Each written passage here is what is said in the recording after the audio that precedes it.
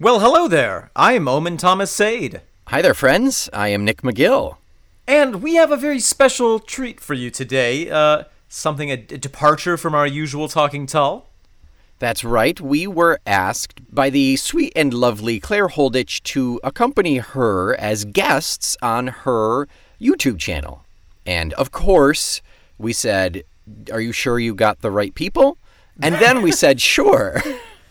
She's lovely. We had a great chat with her about music, flutes, Jethro Tull, Ian Anderson, and a lot of other things. And she brings an amazing perspective to this material that we don't have because she has something that we like to call knowledge and skill. Yeah, really, and most importantly, pertaining to the subjects at hand, which is remarkable. I know. So this might be a refreshing listen for you, and we fully encourage you to check out Claire's YouTube page, Making Life More Fluteful. And you can listen to this podcast in just its audio form, but you can find the video of this on our YouTube or Claire's YouTube, which I highly recommend you chuck on over and take a look at that. So enjoy.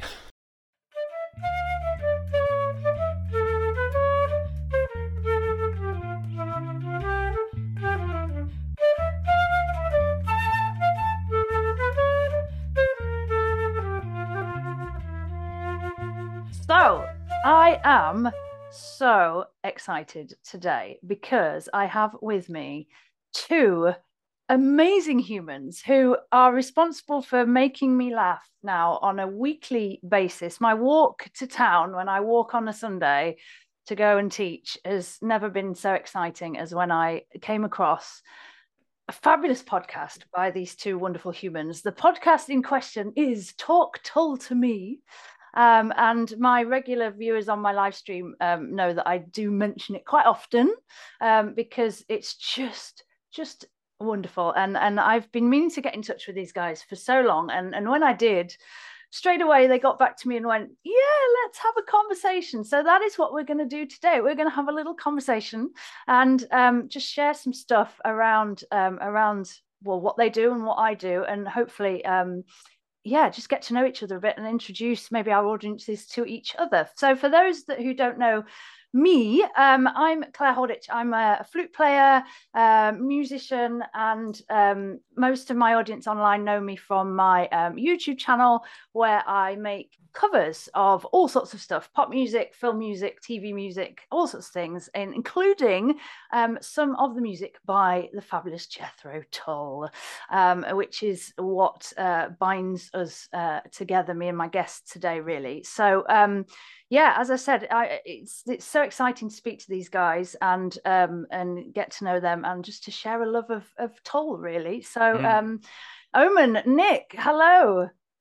Hello, Claire. Thank you so much for having us. I'm Omen Thomas Sade.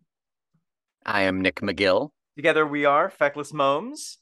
And we represent Talk Tull to Me. I mean, we are Talk Tull to Me. You are. And this is a super exciting crossover episode collaboration hybrid, like when you mix an orchid with a Venus flytrap. Yes, polar bear. Maybe let's not discuss who is who in that little hybrid there. Yeah. Oh.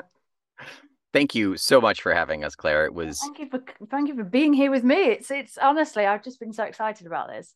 The reason that we got so excited that you contacted us and that we get to have a conversation is because you represent something that neither Nick or I have any of, which is expertise in any field. One of the things we always say on the podcast is on Talk Tull to Me is that we just like Jethro Tull, and I think like a lot of Tull fans had the experience of not really being able to talk about it with anybody else, and so we kind of that a community around that has formed. But you actually have a skill, which is playing the flute, which is something that's amazing.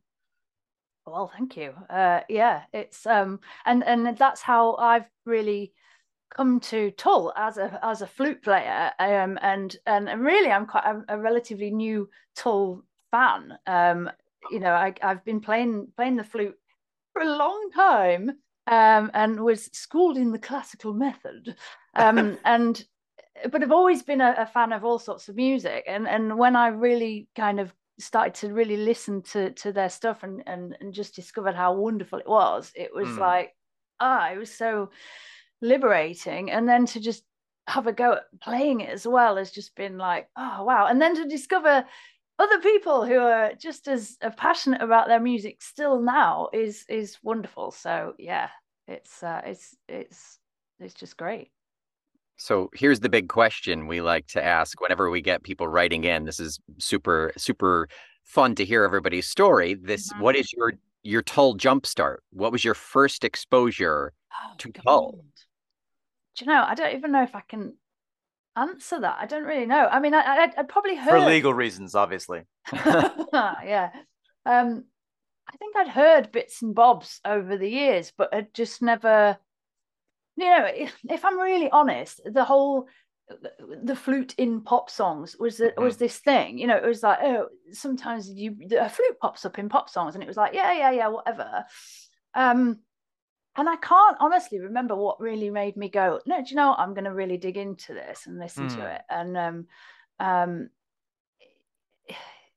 yeah, I honestly can't really remember where I started. But when I kind of did realize, oh my God, this is amazing, I was like, right, I'm going to start at the beginning and kind of go through. So had a bit of a dabble with This Was, but then it was stand up really that really got me like hooked. Sure. So I kind of began, and even now I've not listened to the whole catalog. I'm just hands in the air, like I've not got there because I get one album out and I'm like, oh, this is the best thing ever, and then I don't want to move on to the next one. that definitely parallels an experience that I've had, and Nick, you and I have talked about this a little bit, that when you really fall in love with the Tull album, sometimes it's hard to move on to the next one because the sound can shift so much album to album. Yes. Yeah. And I think it's a common Tull skull experience to listen to a new album and listen to it once and kind of go, oh God, what was that? And then you listen to it a couple more times and you get acclimated to the new sound. That's the experience, I think, in this podcast as well. I mean, we are in the smack in the middle of recording episodes for Under Wraps, and neither of us is terribly familiar with Under Wraps, but boy, do we like it now. Yeah.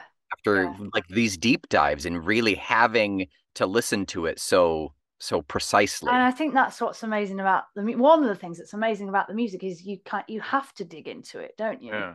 And I suppose in some ways that does parallel with classical music in that it takes a little bit of effort to get in and get in there and really understand it.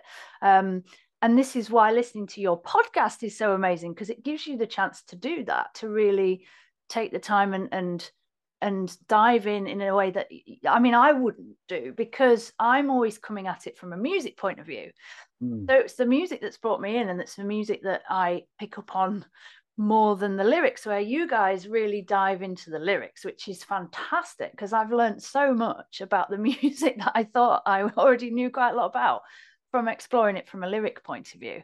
But yeah, you're dead right about each album having its own feel, and I can completely understand why people say, oh well, I like this album, or I like this era of Tull, or I like this, because they are so radically different, aren't they? I have to say, Under Wraps, I have kind of jumped forward in my exploring the catalogue and went to Under Wraps because I was so intrigued to see how that album was done. As somebody who's producing their own stuff, I was like, this is the whole album, with the program drums and everything. I was like, oh, I'm really keen to listen to this, because what did they do? One thing that's been fascinating that neither of us expected is that through looking at the music of Jethro Tull over the 50 years that they've been playing has really led us to a historical exploration of the music industry, recording technology, music technology. If you look back at This Was or Stand Up, and the way that was recorded versus the way that the most recent Tull album, the kind of surprise that nobody saw coming, the Zealot Gene, which came out just this past year, that was recorded essentially like what we're doing now. It was recorded during quarantine. Ian sent out scratch tracks to all the musicians. They played their bits, and then it was remastered in a separate location. And Ian ended up just doing pretty much half of the album on his own as well. Yeah. And how wonderful is the album because of that mixture? that complete mixture of full out produced tracks and then the acoustic stuff. I mean, it's just wonderful. I've heard him say that he thinks it turned out a lot better because of the situation that they were working with, which is amazing, really. And it represents, the history of the moment that it was created. Now, speaking of history and going all the way back to the origin of some of this stuff, I'm wondering, as a flautist, are you familiar with Rahsaan Roland Kirk? Yes. Amazing. Crazy man. Crazy. Yeah. I wanted to kind of see because we only really know of him in the way that he inspired Ian Anderson and that playing style. But I was wondering if if you had any kind of perspective on Kirk and kind of flute wise what that represents. Well, I think that if we're talking about flute specifically, I think what probably was a massive advantage for him was that he played all these different instruments. So I mean, he's a saxophonist primarily, I believe, but you would see him on stage with his sax and his flute and his harmonica and he's God knows what attached to him all at once, and actually I think that's what probably gave him his sound, his flute sound, because it's not a pure flute sound, and of course he's using singing and playing and all the other weird and wonderful techniques which you wouldn't I doubt that anybody would come at that straight to the flute, if that makes any sense. It makes sense that somebody like that with the sax, which has that reed and has that kind of more resistance, you'd then think, oh, maybe I can get I would transfer that onto the flute, and the same maybe with the harmonica, that sound, that grittier sound.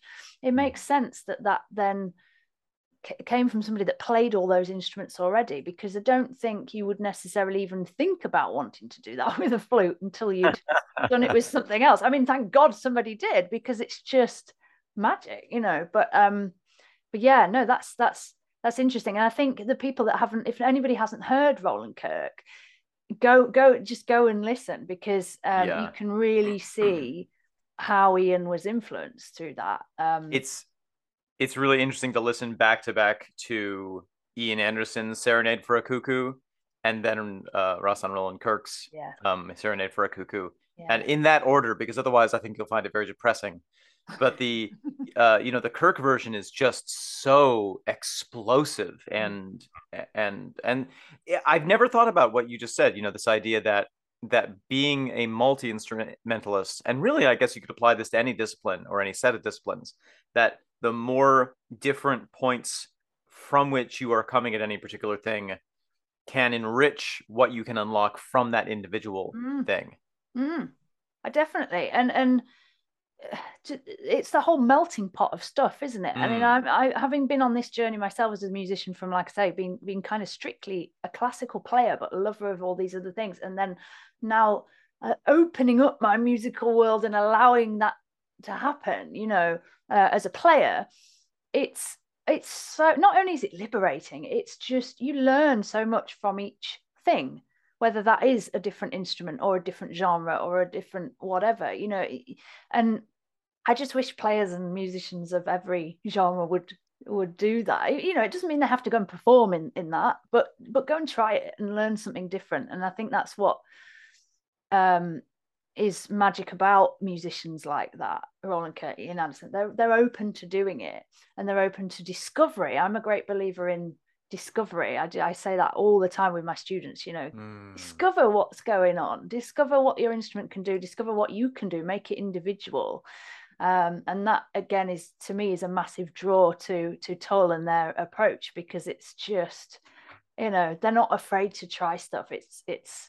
It's free, and yes, all right, there may be some element of manufacture going on at certain points, because it's the music business, but I don't think they've ever lost that. So yeah, it's interesting hearing about your journey, sort of starting from the classical training standpoint and then getting into rock and roll. Ian's trajectory has almost been the opposite. He started playing rock and roll. The story that we've always read is Ian was in a pawn shop, I think, either getting his guitar back after having sold it for beans or something, and saw a really inexpensive flute and thought, yeah, I bet I could play that. Picked it up and that was it. And from there, if you jump forward a number of albums, we're right in the period now where the story is his daughter was about 13, 14 years old at the time, started taking flute lessons. Mm. And he would say, "Oh, let me show you how to do that." And she was like, "Daddy, that's not how you play that note." And Yeah. he was like, "Oh, maybe I have something to learn." And he sort of started at that point learning more of the classical technique, more of the quote unquote proper way of playing, which you can really hear in the later albums. I was just listening to Yeah, you .com can this you can morning. hear it and you can see it as well because some of his finger positions and some of the Oh, actual notes as well. Like for, so I Yeah. yeah, so he always go down about the pinky finger. So he would never use this key here, Hmm. which doesn't, I mean, if I'm honest, it doesn't make a massive amount of difference to many of the notes, but some of them it does in terms of intonation. So he started using that a lot more. And there's one note that notoriously gets played incorrectly, which is F sharp, which sometimes gets played with the middle finger. The correct fingering is really that finger. So you can see that as well. He's wow. he's kind of switched that, but it's really, I mean, massive respect for that because it's so difficult when you've learned something one way Oh to my then gosh. relearn it, unlearn it. So yeah, that's huge. But yes, I've noticed that watching videos from different periods. Claire, have you heard the piece Grimanili's Lament? Lament. Grimanili's Lament? Yeah. Yeah, beautiful. Absolutely Love that stunning. piece. Yeah. What was that? Was that .com or was that Rupee's Dance? I think No, that's Rupee's Dance, right? it's secret language. Or no, it is Ruby's Dance. It's Yeah, Ruby's it's Dance. Yeah, it's on. Yes, yeah, yeah, technically a solo album, but yeah. Oh, it's just beautiful. I read a very funny I think it was actually when I bought the CD of Ruby's Dance. Um Ian had written, Grimanili was this famous flautist and he died and I wanted to write this lament for him. And then it's a duet because, it's a tribute to that flautist and kind of my relationship with him.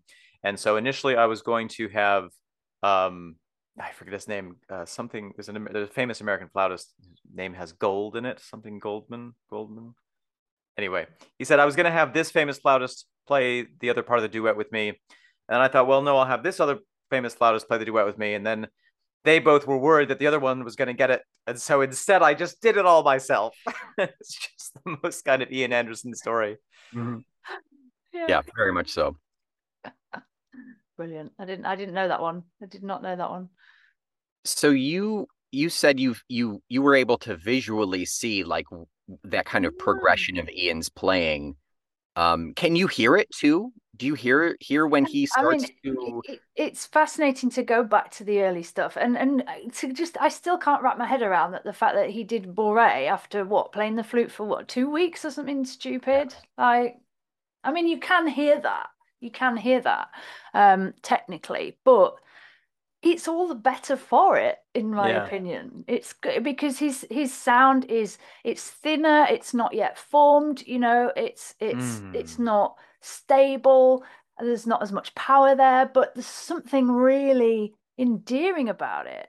And not saying that there isn't now, there still is obviously there is now, but there's yeah, just to hear that progression. And I think again, a lot of musicians can learn from this, just go out and be you and make a sound and play the music you want to play. It doesn't have to be technically, superior or technically amazing or whatever. I mean, my regular live stream viewers will be laughing now because so I do a live stream show where I do requests every week and never a week goes by where I don't mess something up completely. Whether that's because, I mean, now I've got like 140 odd requests, 140 odd tracks in my request list because I keep adding stuff and making my own covers and things. And I just can't remember them all. I mean, some of them I have the sheet music for. I do have the dots in front of me. Some of them I make myself play by ear. Some of them, Mm. I know what key I've written the key down, but some of them I've just got lazy, basically. I haven't even written down what key they're in. I'm just like, right, okay, let's just play. And sometimes that's an utter disaster because I can't remember. Or I've got the dots in front of me and it's in the wrong key and I've forgotten to write, I need to play this in a different key. Yeah. So yeah, so I mess up all the time. And at first that was terrifying It was Mhm. absolutely terrible. As somebody who's, been trained to follow the dots and play it like this and it was terrifying. And what it's taught me is it really doesn't matter. Mhm. Because, and I'm sure my listeners again will be smiling, because my philosophy is who cares? A wrong note, who cares about a wrong note? Who cares about that? It's how you play it. And that's really is what comes over in Ian's playing right from the beginning all the way through. It's Yeah. full of him. And you learn from that mistake too, right? I mean, Yeah. You learn to better prepare, you learn to play the note You'd differently. think you learn to better prepare. It's not dissimilar to how we do Talk Tull to me, to be honest. I mean, Omen writes the triptych in the beginning and I write some stuff for the end. But other than that, everything is off the cuff. We're really in a flow now that we really have it.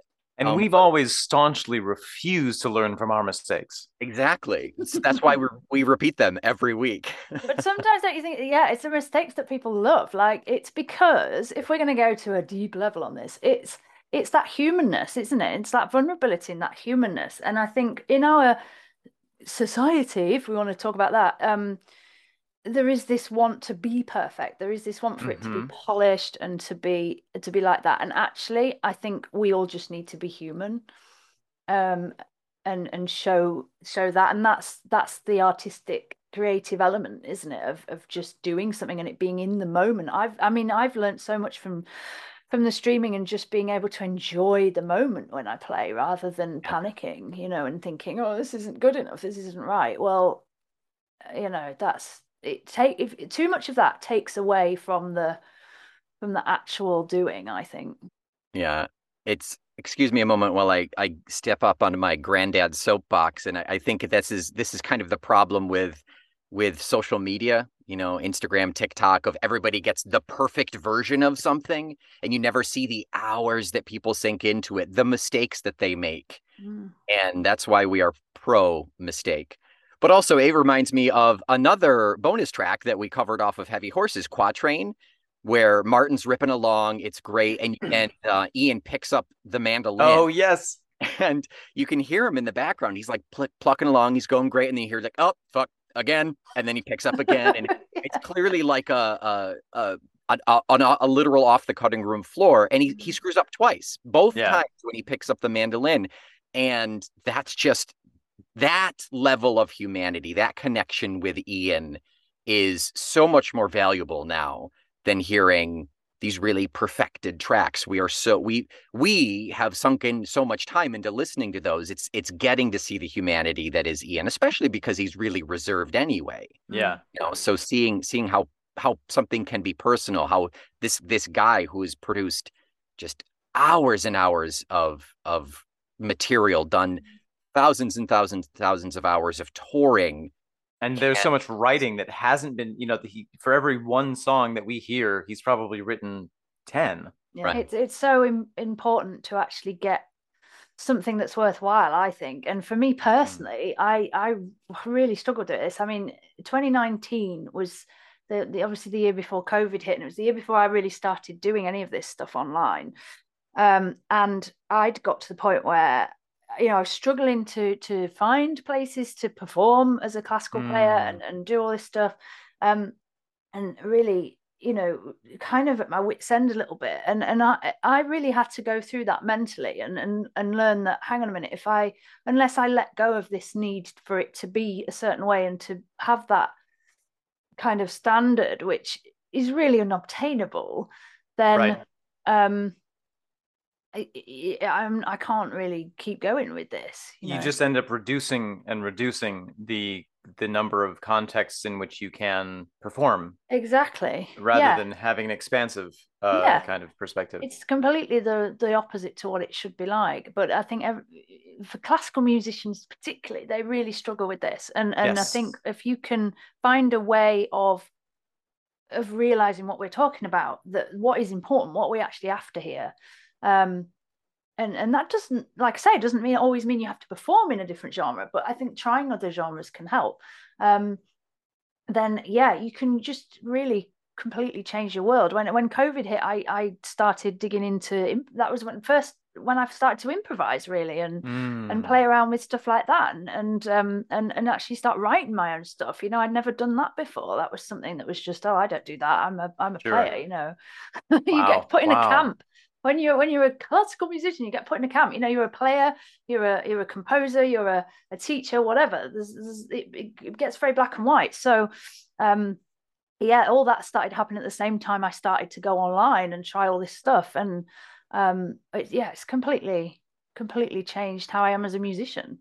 I think that movement towards specialization and kind of putting people in boxes is a little bit of a modern phenomenon. My parents are both scientists, and they've both spoken about how there are very few natural historians anymore. That when they were learning science, there were all these old, all the old professors wouldn't say, "Oh, I'm a behavioral biologist," or "I'm a chemical bonds person." They would say, "Oh, I'm a natural historian." That I practice natural history. I try to understand everything that I can about the natural world so that I can understand the whole of it and how it works together. And I think that, Nick and I, part of the reason that we focus so much on the lyrics rather than on the music, besides our glaring lack of actual talent and skill, is that our training comes from the theater. We both grew up doing theater. We met performing outdoor theater, and we both studied it. And so, that's kind of where we get our text analysis from. But the way that theater is taught nowadays is, well, are you an actor? Okay, but that's not specific enough. Are you a musical theater actor? Well, that's fine. But then what's your type? Are you this type of, are you a character musical theater actor? It's just like, why are we putting all these divisions? It's so dangerous. I mean, I even now really, if people ask me what I do, I say, or I try to, I'm a musician. Right. I don't, for a long time it would be, I'm a teacher. And then it might, I'm a singer, and then it was, I'm a flute player. I have a thing about flutists and flautists and all that stuff as well, which we can ask you about that. Yeah.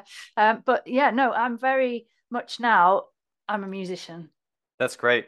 Because that should be the forefront of what you do. And yeah, I totally agree. It's really dangerous, all this boxing in malarkey. Now, speaking of boxing in, something that I've been dying to ask you, I think I detect that perhaps you are English? Yes. Old claim. Yes. Claim to be that. Actually, I do my best. What's it called? What's the term? Oh God, I don't know what I'm trying to say.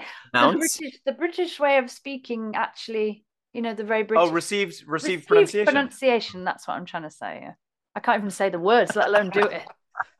So I wanted to ask, what part of England are you from? So I'm from the north. Yes, I'm from Hull, or Hull, if you want to be posh. Oh, up here it's Hull, basically. Kingston upon Hull, which is in Yorkshire. Right, right. Where the puddings come from. I've heard of all of those things. Yay! Awesome. Terriers and puddings, right? Yeah, that's it. Yeah, excellent. Yeah. So very proud of my northern roots, really. Yeah. And that's really on the east coast of England. Yep. Right on the Euro side. That's it. Yeah. I'm English by marriage, and my wife's family comes from just about the same latitude, but over on the other side, so near Liverpool, in the kind of Ellesmere Port area. Yeah, so we're pretty much level then. Yeah, exactly. Geographically, we're just 2 hours that way. So are you more of a Tesco or a Sainsbury's person? Can I say neither? Neither. Okay. Oh. Where do you? Can I say Aldi? Aldi. Yeah. Oh, interesting. Do you have Aldi? They're a German company, I think. We do. We have Aldi's up here. Yeah. But they're not. I wouldn't say that they have a dominant market position. Right. Okay. So we have. Do you have tiers of supermarket? I would say so. Okay. Yes. So Tesco's fairly high. Tesco and Sainsbury's are fairly high up. Okay. Fair. And we got Waitrose is like, we don't have Waitrose in Hull. They're doing Beverly down the road. So for American listeners, I would say Waitrose is probably Whole Foods.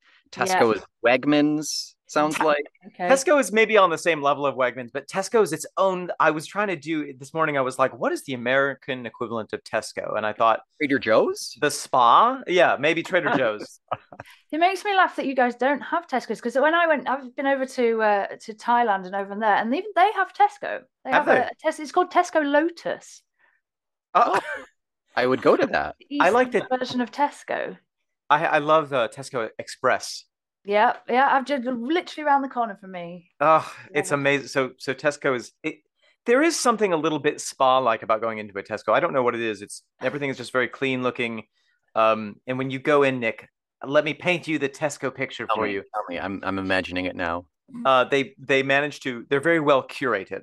So Okay. even when they only have a small amount of space, You've not been to Hull, have you? Gen- Just trying to picture where these Tesco's are.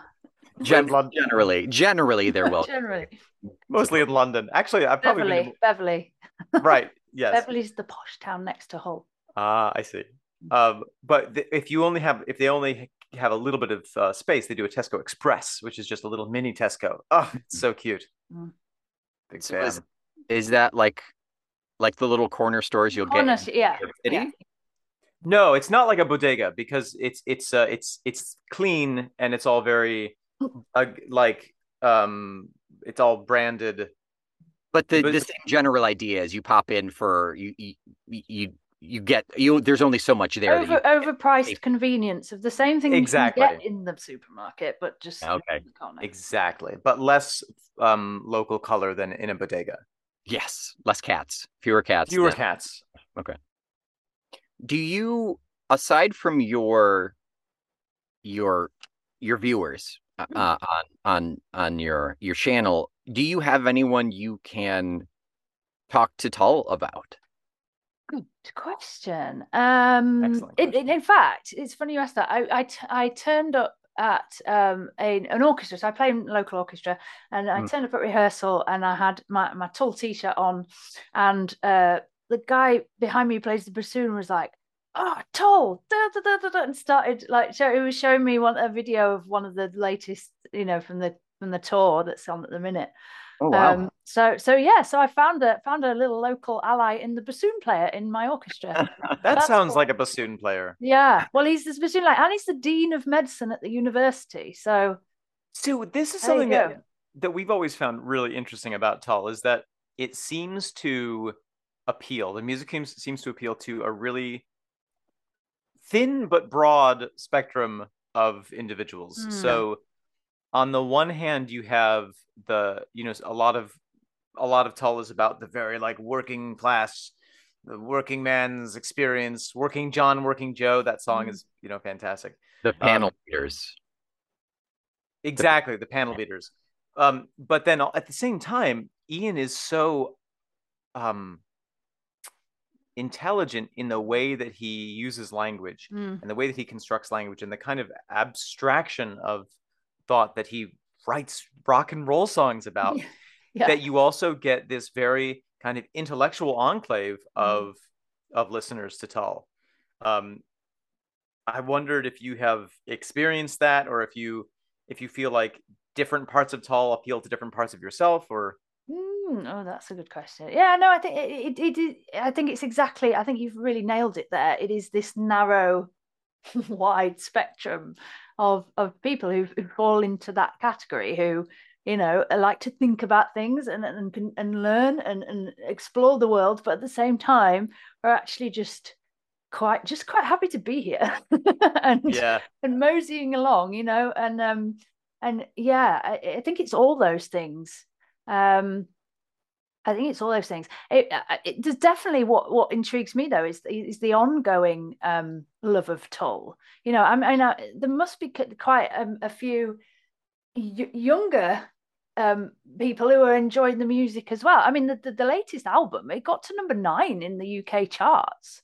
really? Yeah, I mean, and I know like it's not, album charts are not as what they were because of streaming and all the rest of it, but it got to number 9 in the album charts, and I'm like, okay, there is still a real interest in this, and it can't all be fans who were there on the day or people like myself who are kind of coming into it late or whatever. It must be the younger element as well who are discovering it. So yeah, there's a wide appeal, and I suppose you can be attracted, like you just said, really, to all those different things. All of them are not, just one of them. One commonality, one common theme that we hear whenever we ask about people's jump starts, how did they get introduced to Tull? The standard story is, I borrowed or stole my older brother's or my father's record collection. And so there does seem to be an element of passing it on to people who are younger than you, or people of even a younger generation, and possibly the younger generation now are discovering all this stuff. I mean, look at the Kate Bush thing, and all there's a want to, I think, discover this music because it's so accessible, wherever, and it's creating a real interesting time for the music industry. That's why we've started a petition on our website to get enough signatures to get a track from Under Wraps into the next season of Stranger Things. We've got tens of signatures so far. Well, I will go and add mine. 10 plus 1. Yes. I think media-wise, whether it's music or television, movies, I think right now, to a fault, even I would say that the organizations are trying to play to nostalgia, to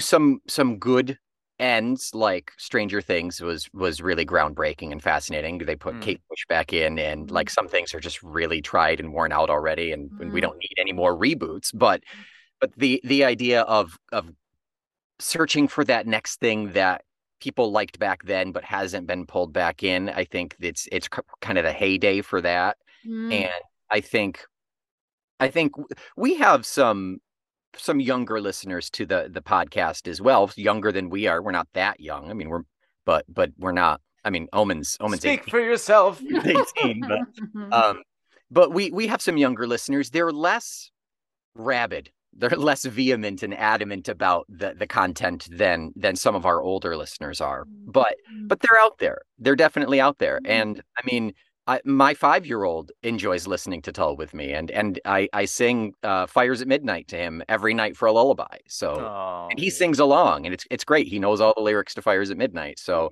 that's very sweet. Started young. Yeah, exactly. My wife is not terribly happy about it, but at least I now have someone to share Tull with in the house that's not her. So. That's another common theme. People who write into us say, "Oh, I'm so glad that I could now talk to you about Jethro Tull rather than bothering my spouse." You've saved my marriage. The spouses should be writing to you and thanking you. This is we haven't gotten those yet. Yeah. It's strange how dichotomous Tull is at times, when I feel like they're not, and this is coming from someone who's loved Tull since I was 13 or 14, but I feel like they're not that offensive compared to some other bands, but like you either really like Tull or you really don't like Tull. There's not like, I could, unless it's people that are like listening to Locomotive Breath for the 3,000th time on classic rock radio. They keep it on the station, but that's about it. They're not gonna hunt down Tull. It's this weird. And I wonder if that's because they have an impression that it is rock with flute. They think they know what it is, right? Something like Locomotive Breath or Bourrée or whatever. They think they already have this impression. Oh, I'm not going to like that because that's what it is. I've wondered occasionally if the use of the flute, and it's all a moot point at this point, but if the use of the flute in a flute point, if the use of the flute in Jethro Tull did, for most audiences, put it into a niche. Because it's at the same time, like they say, like Gypsy Rose Lee in the classic musical Gypsy says, you've got to have a gimmick, and in a way, I think the flute is the gimmick. It's the hook of Jethro Tull. Oh, it's rock and roll, but there's a flute. Yeah. And then at that point, I think people who haven't heard of it say either, oh, that's just weird enough that I'll have to listen to it, or that sounds completely naff, I Yeah. believe, to use an English Yeah, expression. because we're very quick, aren't we, to put things like we've talked about already. We put things in boxes. We put instruments Yep. in boxes. You know, the flute is a classical instrument and it sounds like this. And you know, that's really where my philosophy on my channel is coming from, because I love to play that, but I also love to play Tool-like stuff. I love to play pop stuff. I love to play. I beatbox with my flute as well, so I do you know, all that kind of stuff. So it's really showing what you can do with different instruments, and again, it's why I love Ian's attitude was, oh yeah, I think I can play that. He never even stopped to think, well, this is a flute, like it doesn't belong in a rock and roll band. He was drawn to it and it worked for him, so he made it work, you know. And that's how we should look at instruments. They should be, what can we do with this, and what music can we make, not this instrument makes this music, you know. Somebody said at a conference that I was at one point, you know, we often have the tendency to think that we need to be at the service of music, but that is not actually how it is. Music exists to serve humanity. And so whatever tools are at our disposal to create music that serves us, that is how we need to be thinking about music, rather than, oh, well, you know, 100 years ago or 200 years ago, this person put this note on a page, and so I must respect it. It's kind of the debate that we saw. As a flautist, no doubt you are familiar with Lizzo. Oh, yes. She's caused all this. You can't really, can't not be familiar with Lizzo at the moment, which is wonderful. I mean, I'm just, it's so interesting seeing people's reactions to that. It's and she's caused a lot of old white men panic in the last week or so, because she played some racist president's old flute, and played the crap out of it. Oh yeah, and the thing that people might not realize is that, without going into too much detail, because of the instruments we play have keys, they you know, and they have a system connected to them which make them work. The flute she was playing doesn't have any of that. Yeah. Which means it requires different fingers. It requires a different way of blowing. It requires, basically, it's like this is a Rolls Royce and hers is a Ferrari or a Lamborghini or something. I don't know, like completely different beast. Right. And the fact that she stood there and played the absolute out of it, deserves so much more credit than she's even going to get. She's also classically trained too, right? Isn't she? Yeah, and I read an article that said she actually considered going to the Paris Conservatoire to study, and it would be the one question. Oh my God, if I got the chance to speak to her, I'd be like, tell me about that. Like, what made you not go? Because, you know, would she have the career she has now? Would she have gone down the classical route? I mean, you know. And maybe she had a sense. I mean, Lizzo's a very intelligent woman. Yeah. She may have had a sense. I'm speculating, which is what Nick and I do best. That, you know, maybe she did feel like, okay, if I go down this path, it is going to be a narrower and narrower path the farther down it I go. Whereas now she has one of the most expansive careers that you could imagine. You know, she does, and one of the most expensive flutes on the planet. Can I say? Oh, really? Does she? Wow. Yeah, she earlier in the year, I think it was this year, she'd put on her Instagram about how she'd bought the flute from the Flute Center in New York, which is just a completely amazing, unique flute. And there was this little Instagram video of her taking it out of her case for the first time and like blowing one note and going, "Oh my God," like this, crazy, because she's such a flute geek. It's brilliant. So cool.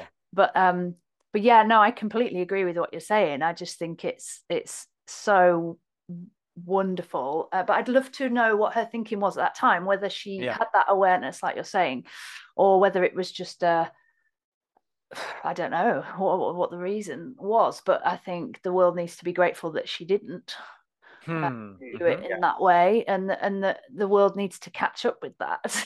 You know, that there is more than one way to be a musician, and more than one way to have an impact. Exactly, and that's the thing. And just because she is an international groundbreaking pop star doesn't mean that she can't also be a really legit classical musician. Yes. And and that's, you know, we often compare Lizzo to Ian Anderson on our podcast for more reasons than one, Nick. But it's sort of the same thing, that just because Ian is a groundbreaking rock star doesn't mean that he isn't also a legit classical flautist. That's been a Absolutely. later development, but Why can you just not play both? Right. exactly. It's such a simple question to me, and I don't understand why we are in these boxes. Because yeah, it's music. And it all really what you need is an understanding of style to be able to play well in these different genres. It's not, yes, there's an element of technique, but like I've already alluded to, you can learn things, you can benefit from all these different things. And I mean, I personally feel there's too much of an emphasis on perfectionistic technique in the classical world and not enough emphasis on the music. Mm-hmm. And maybe if the two worlds were to collide a little bit more, everybody would be better off. I don't know, who am I to give my opinion, but I don't understand why there has to be a segregation. That really baffles One me. one thing that we often talk about, because we take more of the narrative analysis approach to Tull, Mhm. is how the different music and the different musical styles serves whatever story is being told. If we Mm. can figure out what that story is, which Yeah, right. sometimes is a struggle.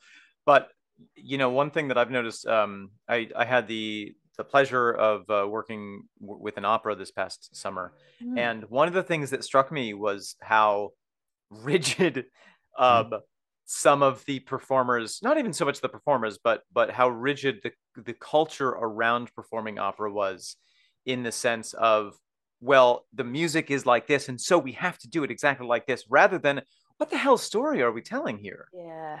What Was is it? the story Can I of ask if it was Carmen? a, so? Was it a piece from like the repertoire of opera, or was it a newly commissioned? No, it was Bizet's Carmen, Ah, okay, right, yeah, yeah. and right. Yeah, you've got no leeway with that stuff. I mean, when I was in university, that was my aim. I wanted to be an opera singer, believe it or not. I'd kind of ditched the flute. This is my story. So I got to university as a flute player. I'd actually sung more and technically had a higher grade in singing, but I wanted to go as a flute player. My roommate, I thought at the time, was amazing. I was like, oh, but she's so good and I'm rubbish. So I switched to singing. Hmm. And kind of fell in love with it and decided that rather than being a teacher, I wanted to be an opera singer. And I pursued that for a long time.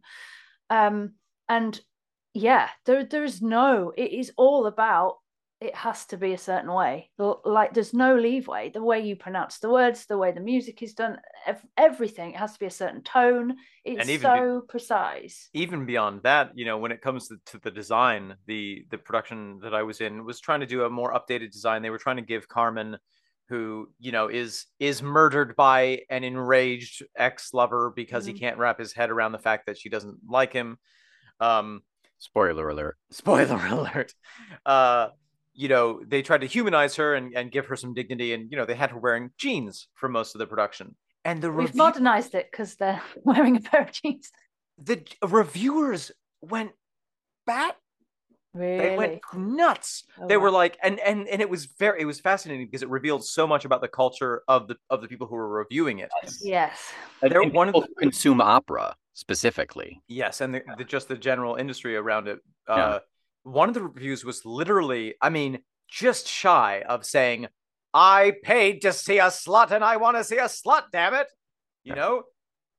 And they were complaining like, "Oh well, they've sort of made Don Jose the bad guy." It's like the guy who murders the lead character on stage. Yeah, It's her fault, Yeah. Omen. Don't you it's realize crazy. that? Yeah, it all boils down to, I think, what really one of the big complaints about Under Wraps is, if you want medical precision in what you're doing, you program the drums on a machine. Mm. You know, Uh-huh. if you want feeling, you do something else. You get a human drummer, you get a band of people together, you get feeling. But that's not like the case of opera or the classics. They want, this is how it's been played for hundreds and hundreds of years. This is how we want to hear it. This is the reason I'm going to that.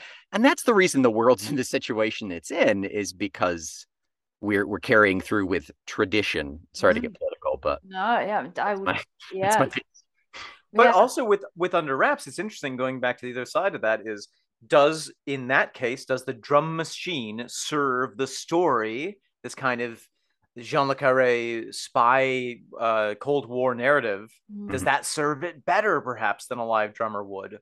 Or does it all not matter because in fact they did use the Drumatron instead of, is it all just a moot point now? It's a rhetorical question until we get that remaster where we get an actual drummer on there. Actually, I heard of an opera that used robot singers. This is not a joke. I know that most of the things that I say are nonsense, but this is a rare moment where I'm saying something that is real. There's a new opera where some of the performers are human and some of the performers are giant robots that come out and make sounds. Heard of that? Make sounds. Make sounds. See that I could really go off on a tangent about opera, but yeah, that to me almost smacks of, oh, we're going to do this thing because it's going to be so new and edgy and again, like you're saying, it's not, where is this coming from really? Does it actually serve what we're doing? No, probably not. It's just a gimmick. They would never say that, but really that's what it boils down to. And then if it gets butts in seats, was it worth it? Yeah. All right, so Claire, there's something that I'm really interested to ask you about. Okay. And this is something we talk a lot about on Talk Tell to Me. The question of a concept album. So this is something that is a little bit of a fierce debate within the Tull community about, is it a concept album? Is it not a concept album? Where do you draw the line? What does that even mean? And I'm really curious, what your experience of listening to Tull with that is. How much does that factor into your consciousness? Is there a difference between big C concept and little C concept? Oh, well, I mean, I would define, if you had to push me on a definition, I would say it is a strong thread that runs through the whole album. Sure. And I think that's where, I mean, I've heard Ian say he's quite adamant on something like Aqualung not being a concept album because it only, there are a couple of songs about this, there's a couple of songs about that. I think the other thing is it's really it's a package, isn't it? It has to be a whole package. I mean, like Thick as a Brick is one whole long thing. So I mean, there's no really way of getting out of that. So there are different degrees, aren't there? I mean, like you said, the big C, the small C, there are different degrees. I think at the end of the day, does it really matter? Does it really matter? I think we've got so used to now albums of the past 20 years or whatever just being a random collection of songs. I mean, most albums are not even, thought through beyond that. The title just doesn't even have any resemblance to any of the songs sometimes, if you look at some stuff. So I mean, in terms of, I mean, I really like the concept of concept albums. I think it helps to see where the artist was coming from. I really like, to really look at that and to get their take on it. And if there's a story, great. Or if there's just a theme, great. So I don't know. I think people cause too much worry, they bother themselves too much maybe about it, because at the end of the day, you've got your interpretation of what the artist's interpretation is, right? Which is your interpretation of which is why I find you guys fascinating, because you do really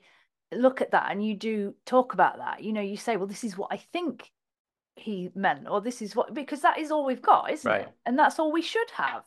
Because as an artist, and I know as somebody who's a prolific composer that I am, I know as somebody who's released bits of my own stuff, it is some of it is personal, some of it is not personal. Right. Some of it's coming from a direct influence, some of it's coming from not. I mean, that's the other thing about Ian talks about, isn't he? People bang on about, well, it must have been this point in his life and this experience, and he's like, no, I just like watching people, Yeah. He's a people watcher. I think my real take on that is that I don't think we have any. We don't have any right to know, really, and we don't need to know. We don't need to know, because your interpretation of the music is what's important. Right. In a sense, it's none of our business. Yes. Yeah. And I don't think it's nice to speculate, and I don't think there's anything wrong with that at all. But I think the fact that we form our own opinion on it is what's important. And I know as somebody's released stuff, I really have to. I don't care if people like my music. Mm, I don't that's care. good. I don't care. I really don't care. What I care about is the fact that I've done it and I've enjoyed doing it, and Right. I want to share it. But if people love it, that's a bonus. Yeah. And whatever people think about it is none of my business, really. One And I think that's true of all art. one thing So that's go on. one thing that's been interesting, kind of studying this, the last 50 years of rock and roll through the work of Jethro Tull, is seeing how the change in the way that we listen to music as consumers. You Mm, know, in the early days of Tull, the vinyl record makes for a very curated experience in a way. You can only listen to the tracks in a certain order. mm, You are forced to participate in the music by flipping over the record. We've talked a number of times about the moment of the flip and how you that kind of implicates you in the story sometimes. mm, Um, and now, it's we're in the Spotify land. So if you don't like a song after the first 10 seconds, you skip it.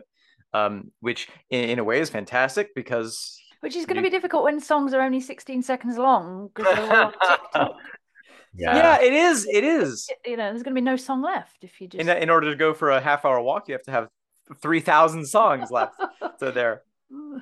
But that's something that right now, in terms of where we're recording the Tull albums, we are Under Wraps was the first Tull album released on CD. And so we're Okay, right right. at that point when things start to fracture. Mm, And even with the release of that track, we've talked about this in recent episodes, how the vinyl was released with this order of tracks, the cassette tape was released with a slightly different order of tracks, and mm, the CD had a couple of extra tracks dropped right in the middle. Yeah. And so it's like immediately you have this fracture of what the listening experience is. mm. It's kind of Yeah, it's interesting. fascinating. And it's so easy to forget all that stuff, but it's so important because it's massively affects how we hear things and interpret things and how we consume things, Mm. And that and what you were saying about the vinyl and having to turn it over and all the ritual stuff that went with really listening to music and having to make that effort to listen to it, But and all right, I grew up in the CD era, but even that, we had the CD and we had the artwork and we had the lyrics on a piece of paper. that's And huge. That's something that, I it's really feel funny. for people that didn't grow up with any of that. It's kind of Well, makes me sad. even recently, Spotify has started adding in lyrics to the song, so it kind of Mm. scrolls along with it as you're listening sometimes, depending, but they don't, it's not ubiquitous. Um, but I wonder, have you gotten kind of into the resurgence of vinyl movement? No, well, I've got some vinyl it's more at my mum's house actually. I'm going to retrieve it when I get some space. But yeah, I do have a small vinyl collection. Now, I inherited my dad's stuff, so I've got a lot of Wow. the Beatles stuff that was my dad's. Um, but I haven't got a. Well, my mum keeps saying you can have a record player, and I'm like, yes, I know. I just need to actually sort my house out so I can set it up. But yeah, no, it's something that I'm almost holding off doing it because it's something I want Uh-huh. to do as I get older, like have that, start to build that little thing. So the answer to that is yes and no, but it's something I want to get into because I can understand the magic of it. Yeah, I only just got into vinyl in the last like 2 years, I think. Mm. And it when you say the vinyl experience, like 100% is it an experience. If you don't have the mindset or the time to dedicate to, or the volume, to be honest, to dedicate to listening to a vinyl, it's not worth it. Like I can't, I'm in the same room all day as my record player when I'm at work, but I can't have it loud because I'm on phone calls.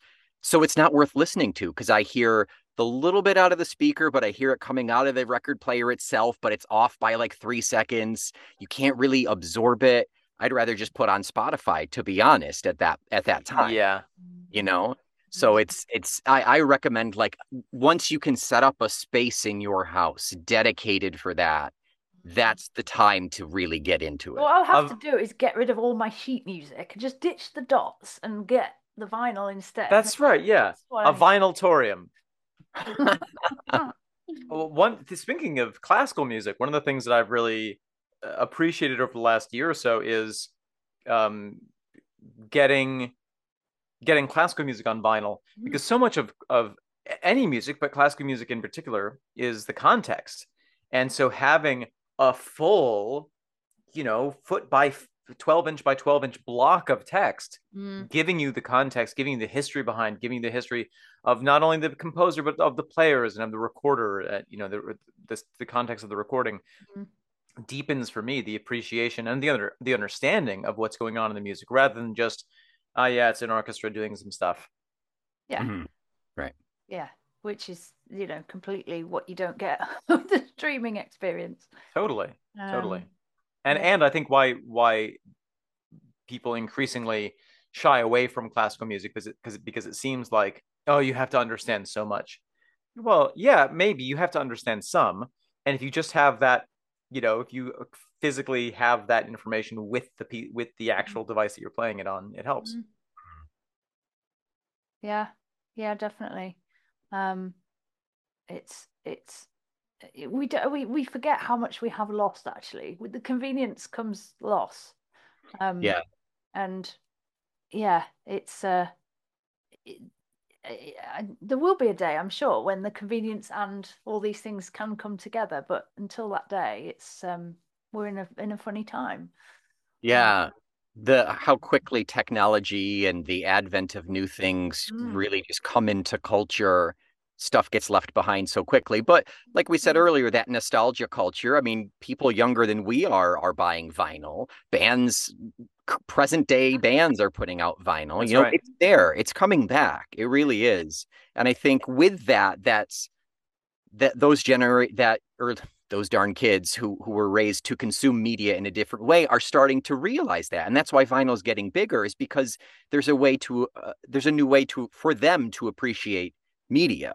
Yeah. And that's kind of, I think, ultimately what hipsters are. It's like, this is how we can appreciate these things, whether it's vinyl or a penny farthing.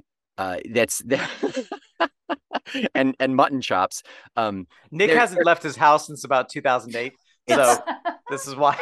There's just a pile of don't leave your house. The world is a weird place. Yeah. Don't. Those were my cultural references for everybody. So right. Yeah, I'll check out now. Well, and the flip side of the technology shift is that now we have the ability to create these communities around things like Jethro Tull and connect people who didn't have anyone to talk about these things, and try to create a space where we can discover some of this context. I mean, one of my favorite things, but the most unexpected discovery about Talk Tull to me was that anyone listened to it. That was a real shock when we realized that people were actually tuning in. And we would be totally happy to just go on and do the entire thing without anyone having listened to it. We started it on a lark. We knew full well it was going to be so crazy niche. We didn't have any expectations. Yeah. But I'm disappointed, frankly. It's the best way, isn't it? It's the best way because it's absolutely genuine. That comes across. And the thing that's been fantastic is having people write in and say, "Oh, hey, I was at this tour, and by the way, when they reference this thing in the song, there was a set piece that went along with that." And it's one of those things that we would never know because we weren't alive in 1981. And unless we were actually biographers or had watched every frame of footage ever taken of Jethro Tull, you just wouldn't know. Yeah. The information that you can find on anything is incredible. Yeah, it's out there. I mean, if we were full-time, we refer to ourselves as amateur Tolkiologists sometimes. If we spent all of our time scoring all of these resources, that we could probably have a much more informative and much longer podcast. But that's the beauty of this community that we've built.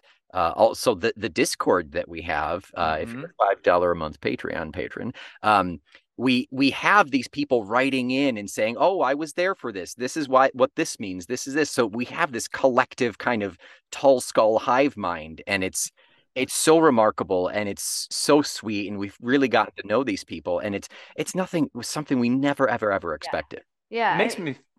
Because then it goes from being what you started it to something else. I found that completely with my community as well. Is that I just wanted to play. I just wanted to have a regular outlet to play, and if it was going to be online, so be it. It had to be online at the time I started it, and it's now become this little community, you know, and we share stuff every week, and we have our own little things going on, our own little quirks like you guys do, and it has become about that, the sharing and the community, and the just love of learning stuff, you know, which again blows my mind. You know, I would never have thought that people would ever sit and watch me for 2 hours on a Sunday. Yeah.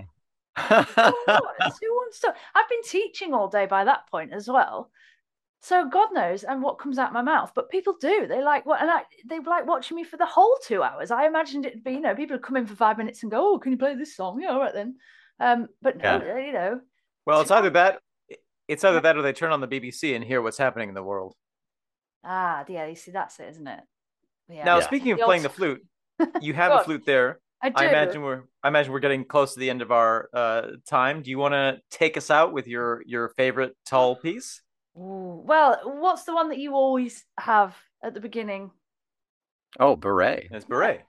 So maybe the classic. Have a little bit of Beret, because you guys always have it at the beginning. Do you have it at the end of your episode? Yeah, it's the first like 15 seconds of it in the beginning, and then the final closer as well. Got it. Because I mean the final closer. I tend to always do. Don't always. It depends on time. But I normally do Beret at the end. So my little tag at the end is, I've got to remember this because this is quite new. I came up with this a while ago and went, "Oh, that's rather good. I'm going to stick with that." To finish off our music making today, here's a little bit of Beret. You see. So there we go. And does everybody yell at the TV when they might do? But you see, I can't hear them yelling. They might be yelling, but who knows at my end. So yeah, we can do it. We can do a little bit of that.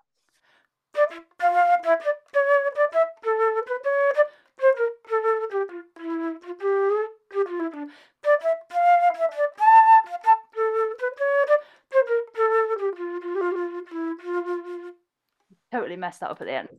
Brilliant. Absolutely lovely. And what I do now like to do, because I do that one, I had the dots at first, and now I've played it that many times that I know it. Mm-hmm. And at first, because I did my own cover of it and I used that as the backing track. And so the ending, of course, is just crazy, isn't it? It just goes off on one. Mm-hmm. And at first, I hadn't left enough of a gap at the end to do like a crazy ending. So then I had to add in all this extra space. So now the ending can be really long or it can be really short. Who knows? It's just whatever comes out of my brain at the time. So if you want to hear that, tune in or go and look at the latest one from last week. So yeah, I love that. And I said when I did that cover, it's still one of my favorite things that I've ever covered.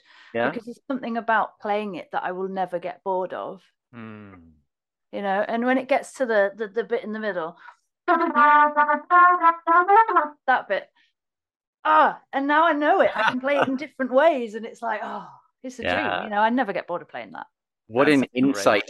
What an insight into Ian's mind, even just throughout the years of him playing, and like just hearing various live albums of their different iterations of exactly. There are so many different versions of it, and every time I listen to a different one, I'm like, You may already be aware of this, but there was a duet between Ian Anderson and Katie Coleman.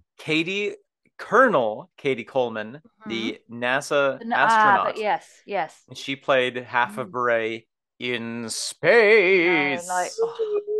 Yeah, it was and cool. It's just, for me, that's such a cool, like, wow, from Blackpool, from the clubs of Blackpool to outer space. Incredible. The journey of the music is just, it's just amazing. Yeah. And for me as well, that tune, of course, sums up the fact that it's a classical tune that he's taken and made his own. You know, that is, there's nothing more to be said. You know?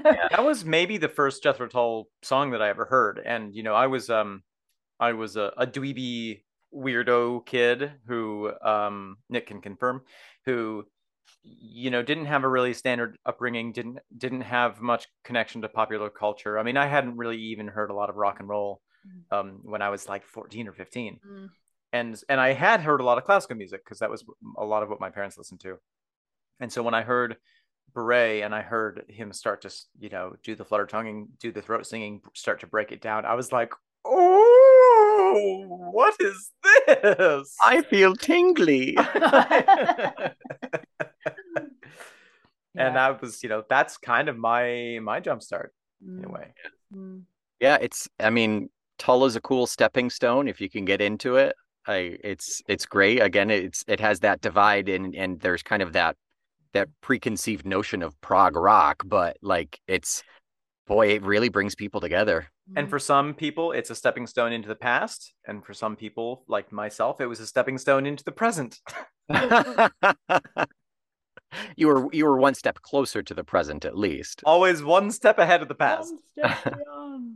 So, is there anything you guys would like to quiz me on? Is there anything, Britishism or flutism that you've come across that you've still not answered in your time on Talk Tull to me? Is there anything that you're still kind of puzzling about that I may be able to shed some light on? Or our listeners are very comfortable with writing in to say, you idiots, how could you possibly think that this is what I remember. The one that I felt the most embarrassed about was, I forget the song, but there's a reference to a Lou Ensuite. Oh yeah, that was Living in These Hard Times. Right. So also a Heavy Horses bonus track. Wow. Go back to that era, people. And instead of hearing Lou, i.e. bathroom, ensuite, i.e. connected to the bedroom, which should have totally been obvious, I heard it as a Luan suite. Luan is a building material that is very common in theater production. I was like, all right, it's a suite made of Luan because they didn't have the appropriate materials to make it the right way. And one of our writers wrote it was like, what in the hell are you thinking? I wanna throw in there. I did get Lou Ensuite, and Owen was like, but I think it could be this. You were like, yeah, but that's the beauty, the language, the specific language parts aside, like that's the beauty of the personal interpretation. Ian has come out many times and said, interpret it how you will, Actually, so that gives Omen permission to interpret it as Luan Suite. Here's one that came up recently. So the first track off of Under Wraps is Lap of Luxury. Mm-hmm. And one thing that we kind of stumbled over a little bit is the line, and the gaffer is a man of substance, drives a jag and takes high tea. Mm-hmm. So there's a lot in there to unpack. And I think most of it we feel fairly confident about. But the term gaffer, I was wondering if you could expand upon what that means. I mean, you don't hear that term very much nowadays. You might still hear it in factories, but it's kind of the boss, but in the sense of maybe like a line manager. So somebody in a factory, UK, is maybe the supervisor. He's kind of the foreman, like the little boss. So he's in charge, but he's maybe not the top man. Although in that context, when Ian was talking about it, he probably was referring to the top man, because then he goes on to talk about the Jags and things. But a boss, definitely a boss. I would see it as somebody who's a little bit maybe above themselves, because they're like, yeah, I'm in charge of you, kind of thing. That makes sense. I think that's what we ended on, right? I think that's what we ended on. I had also posited, or someone had posited, that it might be an older term originally meaning father, like gaffer and gammer. Okay. Yeah. Mother, father, grandmother, grandfather kind of thing. Right. Oh, okay. Yeah. Grandfather, gaffer. It could, possibly. That wouldn't have occurred to me straight away. I would definitely go for the boss. Yeah, that's probably even more antiquated than the boss term. Yeah. I guess the American equivalent could be straw boss. That's a never heard that term before. It's an antiquated American expression. Oh. That's my time. I am an antiquated American. You are. That was one that tripped us up. Also, I mean, the concept of taking high tea, we think we know what that means, but what does that mean to an actual person who lives in England? So high tea, I suppose, it's interesting. We haven't talked about tea, which is like one of my favorite things to talk about. So we should talk about tea. Let's do. High tea is probably more like an afternoon tea kind of experience, an important kind of ritual that the upper class would take. Ceremonial. Yeah, I would say. So whereas now we just drink tea all the time. Right, Claire. And What's your go-to brand of tea then? so, oh, You my PG listeners Tips? will already know this one. Oh, PG Tips. Wash your mouth out. Making enemies left and right over here, Roman. Oh What? dear. So there is only one brew for me, and that is Yorkshire tea, of course. Oh, now do you drink Yorkshire. Yorkshire Gold or Yorkshire Oh, now you regular? see, know your stuff, Omen. Well, no, I prefer the just regular Yorkshire. Right. Decaf when I have it later on, but normally I don't because I run out of that, and then I just go back on the other stuff. So yeah, just the standard Yorkshire tea will do for me, but nothing else. Oh, My wife is English and drinks a shocking quantity of tea. Maybe not shocking for you. I calculated out once how much tea she actually consumes in a year. And if you can visualize a 100-gallon fish tank, it's just about full. okay. She drinks Twinings, and she's very dedicated to Twinings. But I actually prefer Yorkshire Gold. That's what her parents drink, and I've really got onto it. Once you've drunk Yorkshire, there's no going back. Gotta be Yorkshire. Gotta be Yorkshire. Oh yes, I'm very, very strict on that. Yeah. Nick, Now, in the States, there's like you can get any number of teas. You can get white tea, you can get green tea, you can get red tea, blah blah blah blah. Is like tea for you, Claire, is like black It's tea, what we'd call builder's tea. Have you heard of that expression? yeah, a builder's brew. Builder's brew, builder's tea. So this is your good old fashioned black tea with milk. You see, no sugar, no sugar. Right. Just black tea with milk. I do drink other teas actually. I do have to admit that I do drink green tea and other bits and herbal tea and things. But this is what you need. And not too much milk. A builder's brew implies that it's not overly milky, Oh, right? well, this is, you see, you could do, we'd need another few hours to talk about this, really. But yes, and then there's the whole debate of whether the milk goes in first or after, which again is a very. In first? Well, if you're making it in a pot, I guess, yes. Would you put milk in the pot? No. I mean, but you could make tea in a pot and then put milk in the cup once you've warmed it, and then put the tea on top of that. But if you put the milk in first, that's not good. You have to put the milk in after. Although I do always put the milk in first, but it's not the done way apparently. I've never done that. I've never big debates about that. I have to admit, I'm not that fussy about the milk situation really, as long as it's got milk in it. But some people they're very fussy about that. Now, Nick, nomenclature here. Technically, tea refers to the products of a particular species of plant. I forget the genus and species name, but it's something like Senecio. Anything else, any brew that is made from a different type of leaf is technically referred to as a tisane. Correct. It's like calling almond milk. Mm. And I always call almond milk a spade. Oh, don't humor him. These are the things that we edit out in the podcast and put in our outtake ultimate. Give it to our Patreon patrons and just say, you don't have to laugh at this. These are the jokes, folks. You don't have to stay for them, but here they are. That's pretty much it, yeah. So it's been a pleasure. It's been an absolute pleasure to chat to you guys. So interesting to talk toll and flute and tea, of course, and everything in between. So thank you so much. And I'm actually like, I need to listen faster, don't I? Because I'm so conscious now of being behind with the podcast. And just put it on 2x speed. Not only will you be able to listen to more of it, but the jokes will sound funnier. I'll try that. Yes, because I need to catch up. But yeah, thank you so much, and good luck with all your endeavors in the future, you wonderful feckless gnomes.